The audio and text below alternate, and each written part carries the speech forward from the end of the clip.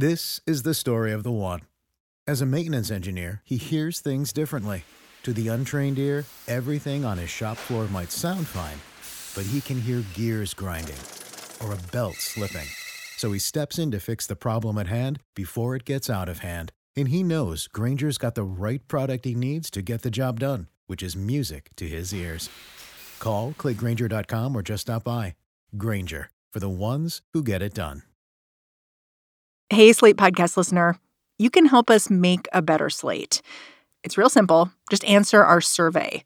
It'll only take a few minutes, and you can find it at slate.com/survey. And if you're a Slate Plus member, we are especially eager to have you fill this thing out. Help us understand how to make Slate Plus indispensable. Go to slate.com/survey.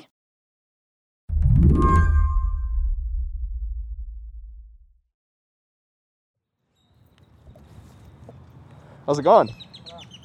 Last week, our producer Davis headed out from his neighborhood in Houston to meet up with a guy named Andrew.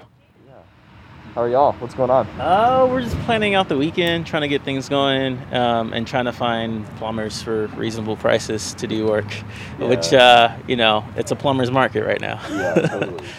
Andrew Barley helps lead an organization called West Street Recovery. He's helping people repair their homes after a winter storm knocked out power for so many Texans. When Andrew and Davis met up, it was nearly 80 degrees out, a huge change from a couple weeks back, when many Texans were shivering under coats and blankets, waiting out a deep freeze and a utility shutdown. But after the cold let up, what was left behind was a mess of plumbing. Burst pipes, walls sagging, full of leaking water.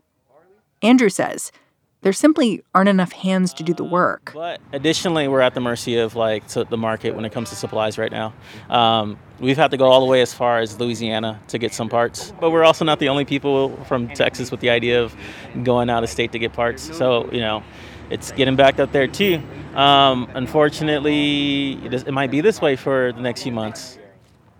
Andrew was working with several plumbers, trying to figure out what it would take to fix the burst pipes of a woman named Shanza Branch. I've been living here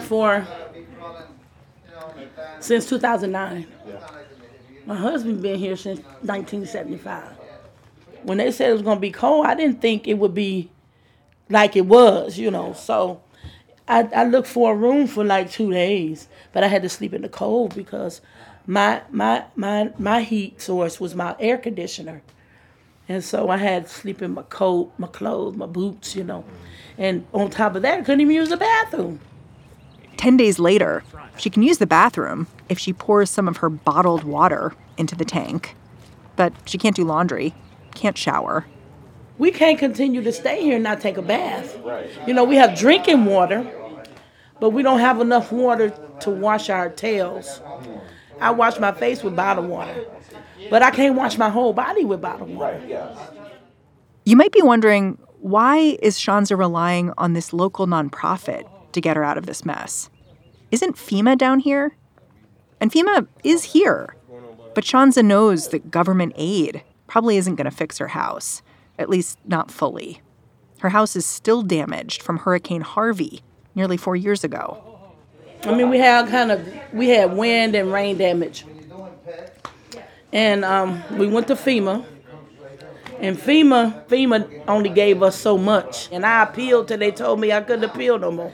So the wall in my bathroom, I have a piece of tape over the light switch because when we cut it on, it would shoot electricity. And then the water ran down that wall, and it's mold in the wall. It's still in there, And my towel racks and stuff fell off the wall because the wall was so soft and rotted. So for someone like Shanza, February's cold snap has become another layer of damage, another natural disaster, blocking her way back to some kind of normalcy. Andrew, that guy who's helping her deal with the pipes, his group got started when the hurricane struck. And back then, some colleagues came up with an estimate of how long it would take for the city to fully recover. They gave it 10 years. Now, in that 10-year time span, we've had a lot of these supposedly 100, 500-year events. The whole idea is they're supposed to be rare. they're not so rare anymore. You know, we're having these freak weather patterns. We have government institutions who just aren't prepared and don't have the resources to deal with them. Today on the show, what the slow slog of recovery is beginning to look like in Texas. Many of those most impacted by last month's weather are still getting back on their feet after the last climate disaster. I'm Mary Harris. You're listening to What Next? Stick with us.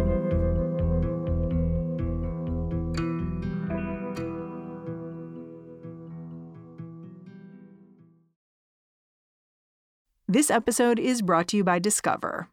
When it comes to your finances, Discover wants you to know they are the credit card that is always there for you. With 24/7 U.S.-based live customer service, everyone has the option to talk to a real person anytime, day or night. Yep, that means no more waiting for, quote, normal business hours just to get a hold of someone. We are talking real service from real people whenever you need it. Get the customer service you deserve with Discover. Limitations apply. See terms at discover.com/creditcard. Understanding the toll of the winter storm that caused the lights to go out in Texas is going to take months. So far, dozens of people are reported to have died from the impact of Winter Storm Uri. But I called up Amal Ahmed from the Texas Observer to understand the recovery process for everyone else, the people left behind. After living through that kind of chaotic week where everything felt like it was falling apart, some people still don't have water. Now they're living in a pandemic. They may have lost wages, right? Like, you called it cascading disasters. Yeah. Yeah, I think that's a good term. I mean, I think that's kind of the best way that I've heard it described or thought of it so far. I mean, it's just like one thing after the other, right? It's just, you know, a crisis within a crisis within a crisis for a lot of people. Amal covers environmental crisis in Texas. Hurricanes, flooding. In the days since this winter storm, she's realized the damage from an electrical failure. It actually looks a lot like what Texas has seen before. You know, having talked to people who've been stuck in their own homes, unable to repair them for years, I think as soon as I started hearing like homes flooding from pipes, I was like, oh, that is a disaster recovery story, right? Like a flood from a burst pipe versus a flood from a real flood, like the damage is kind of the same in a lot of ways, right? Like you have to rip up flooring and insulation. So I think for me, it was just kind of as soon as I heard like burst pipes everywhere, like it just clicked for me. People like Shanza, that Houston woman Davis spoke with, who's still recovering from a hurricane that struck 4 years back. Amal says she looks a lot like the people who are most at risk right now. She's low income, disabled, and she can't seem to get a break. I mean, you think about who still has like a blue tarp on their house, right, from Harvey. Like it's not someone who had the money or the savings, you know, or whatever, or the homeowner's insurance, right? It's people who had pretty much no money coming in, had to make do with the best that they could, right?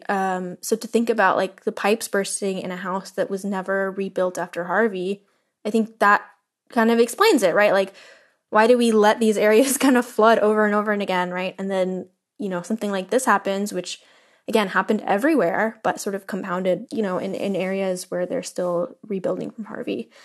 I think it just, you know, it's just indicative of like just how slow, again, like how slow recovery is.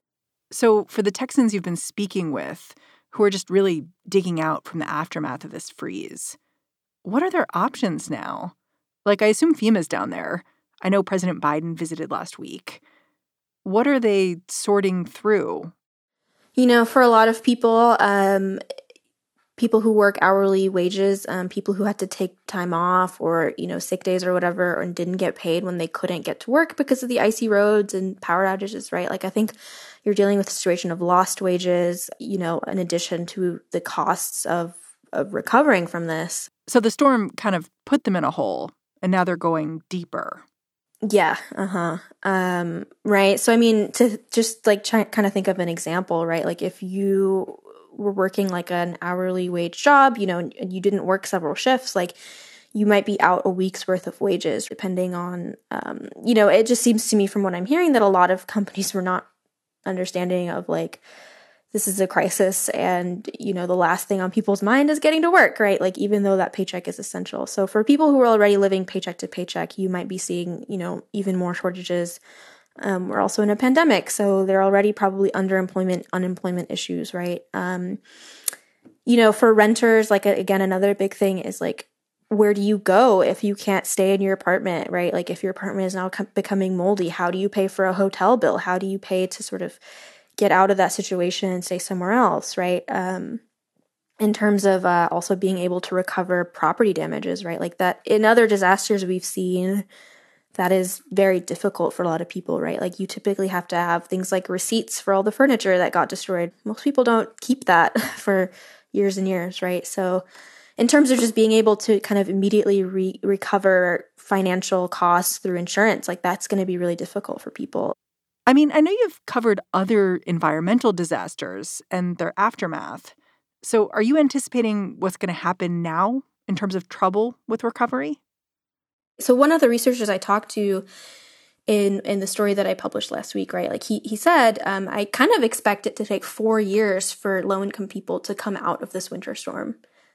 And I had to say, did you just say it's going to take 4 years for people to come out of this winter storm? Like, I don't understand, right? And he was like, yeah, well, we've seen it. We've seen that happen every single time, and now we're on top of that, we're in a pandemic. We're in a situation where it's dangerous to like go to a shelter, right? During something like that, right? Like people are worried about their health. They're, underemployed, unemployed. There are all these issues just happening all at once. But now what you're seeing is this is in all 254 counties of this state, right? So in addition to, just the individual kind of toll that's going to take, well, now you also have things like supply chain shortages and a lack of, plumbers who are available to come out and fix things for people. So just the scale of this is certainly unprecedented, I think. Yeah. I mean, you've alluded to the fact that in every disaster, it seems like people with more resources are just better off than people with fewer resources. And I was struck by the fact that in November, FEMA itself released a report saying that the way it helps communities after a disaster is skewed, that they help more well-off people and leave other people behind. Have you seen that in your reporting? Oh, absolutely, right. Yeah, and so in addition to the FEMA report, I think there was, some research out of Rice University that delved into this as well a couple years ago. The idea being that a lot of disaster relief money is probably going to homeowners. But if you're a homeowner, you already have equity, right, in your home, most likely. So you've got that, and then you're getting money to fix things.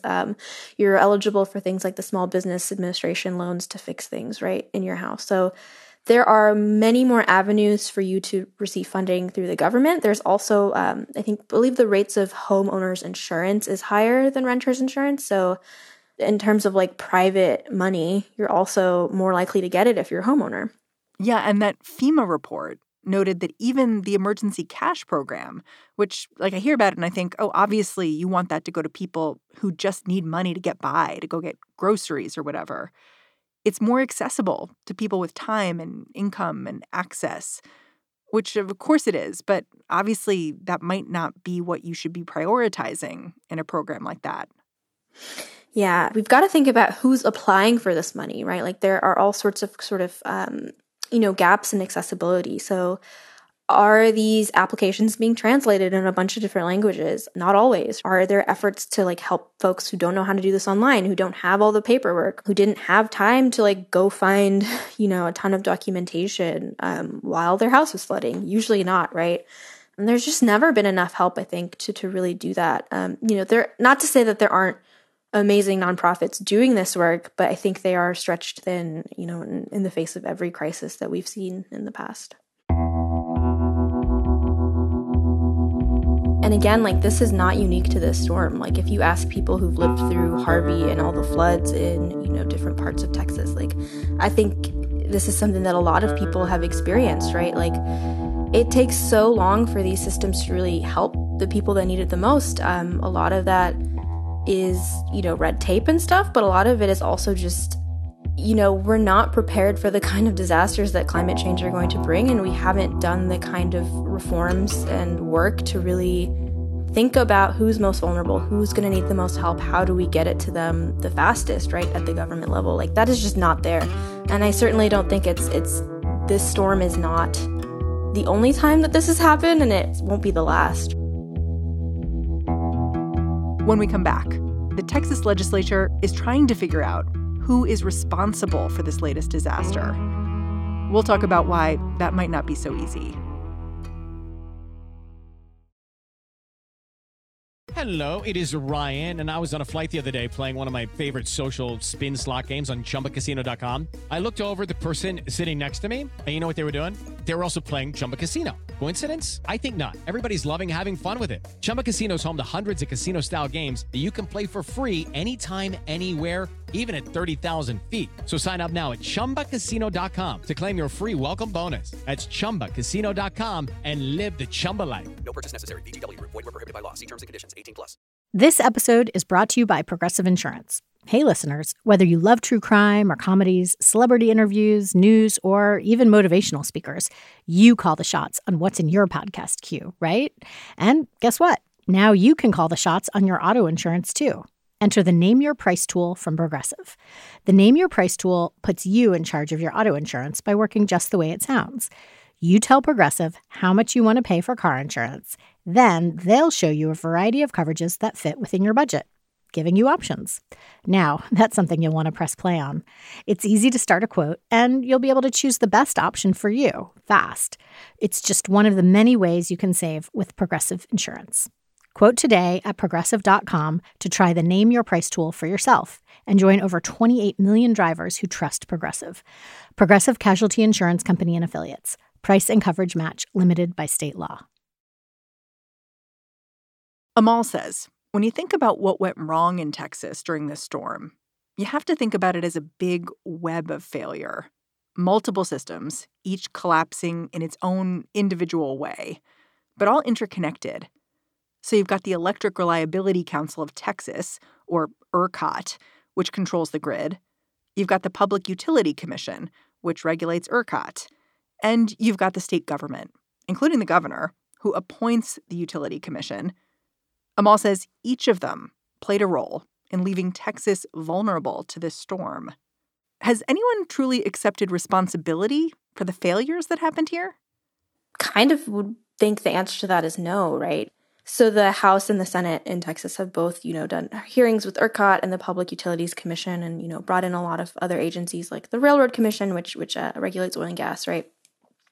So they've brought in a lot of people from these different agencies, a lot of, CEOs of energy companies and whatnot. But yes, so I think a lot of reporters who've covered energy for quite some time have made this point. I think it's important to highlight this, right? That the legislature also kind of has an interest in deflecting blame, right? Because they ultimately are the ones that have built the kind of atmosphere in which ERCOT exists.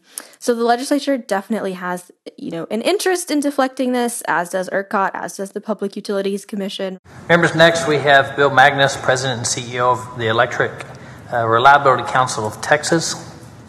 At these hearings, representatives from ERCOT have insisted they did the right thing. ERCOT CEO Bill Magnus told the Texas Senate that grid operators had less than 10 minutes to start turning off people's power to keep the grid from going into a complete blackout, which would have caused equipment to fail and operators to do something called a black start. And if you want to know more detail, I can tell you while we're talking today, but it is a very difficult process and is at a minimum weeks. There's no way it's not weeks, and it could be months. And imagine, even in good weather, if it was today, what we'd be seeing if it had been 10 days, 15 days since we'd had power. The suffering that we saw last week would be compounded. Wouldn't have a real good idea when it was going to stop. My producer who lives in Texas was like, it feels like being gaslit, like told I should be thankful for what we just went through. Yeah, I mean, it's kind of like if I took my mom's favorite vase and I broke it and I glued it back together, I can't just be like, well, I fixed it for you. I mean, I also broke it. So to me, that's kind of, yeah, it is very circular logic. And the thing is, I think something that's important to remember is like, yes, this was an unprecedented storm. Yes, the scale of it, the temperatures to which it dropped, the geography of which the storm reached, right? Yes, these things were unprecedented. ERCOT's own meteorologist warned them of the possibility of this level, right, of an extreme winter in November. And last November was not the first time Texas was warned that a winter storm could be potentially devastating. back in 2011, after a similar freeze, federal regulators told Texas to fix its electrical system, saying these kinds of events were likely to occur about once a decade. But state officials across agencies failed to act. And like clockwork, 10 years later, the state was plunged into darkness. For Amal, it's just one more example of how the energy grid in Texas is stubbornly refusing to plan for the way the world is changing. ERCOT doesn't use climate data, right, and climate modeling to do its assessments for supply and demand. It uses historical data. So they don't project forward. They use data from the past to sort of inform what's coming next. So, in some, the most you're getting is like, obviously summers are getting hotter, but if it's like an extreme event, that's not being factored into it, right? If they're not using the best available climate, they're not using any climate modeling, right? Not, to say nothing of like the best available climate modeling. The thing I worry about with this story is that there is so much blame to go around. And in some ways, it protects the institutions that have to change. And you can see it in that testimony in front of the legislature, where it was so easy to pass the buck and say, well, actually, we saved you guys from a worse fate. Or, the problem's really over here, not with me. And I wonder if you think about that.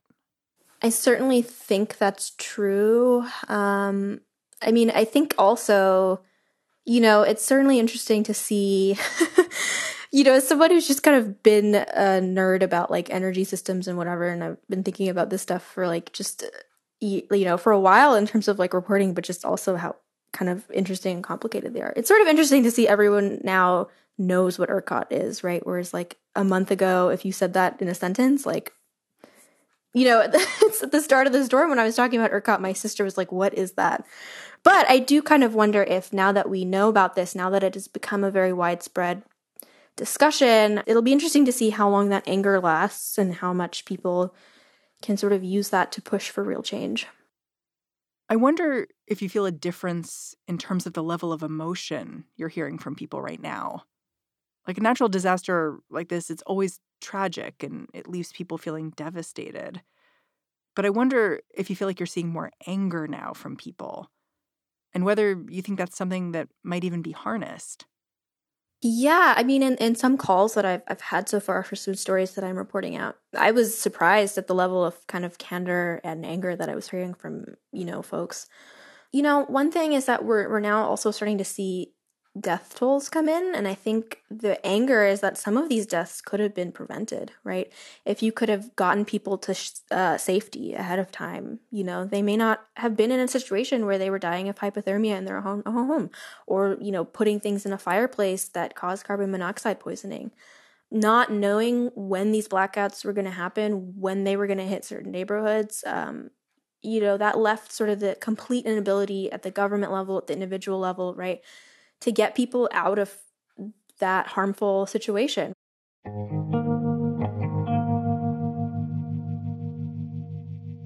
To think about like your own home becoming a death trap, I think is really painful for a lot of people, right, who've lost loved ones. Like that's sort of the last place where you think this should be happening, dying of hypothermia in your own home.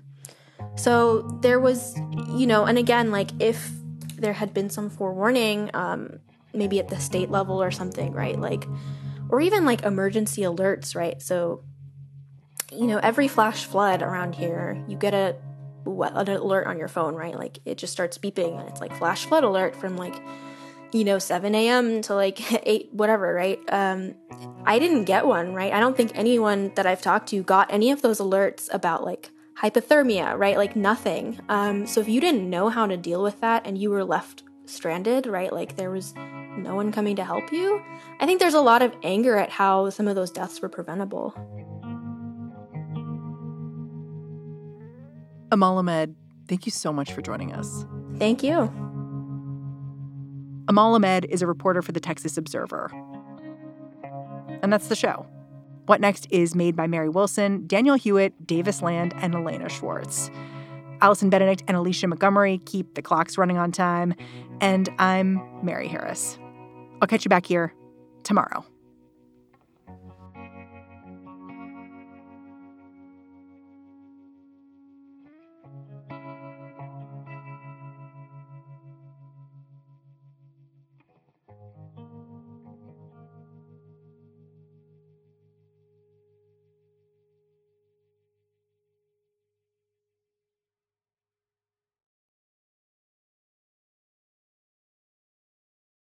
Step into the world of power, loyalty, and luck. I'm gonna make him an offer he can't refuse. With family, cannolis, and spins mean everything. Now, you wanna get mixed up in the family business. Introducing The Godfather at ChumbaCasino.com. Test your luck in the shadowy world of The Godfather slot. Someday, I will call upon you to do a service for me. Play The Godfather, now at ChumbaCasino.com. Welcome to the family. No purchase necessary. VGW Group. Void where prohibited by law. 18+. Terms and conditions apply.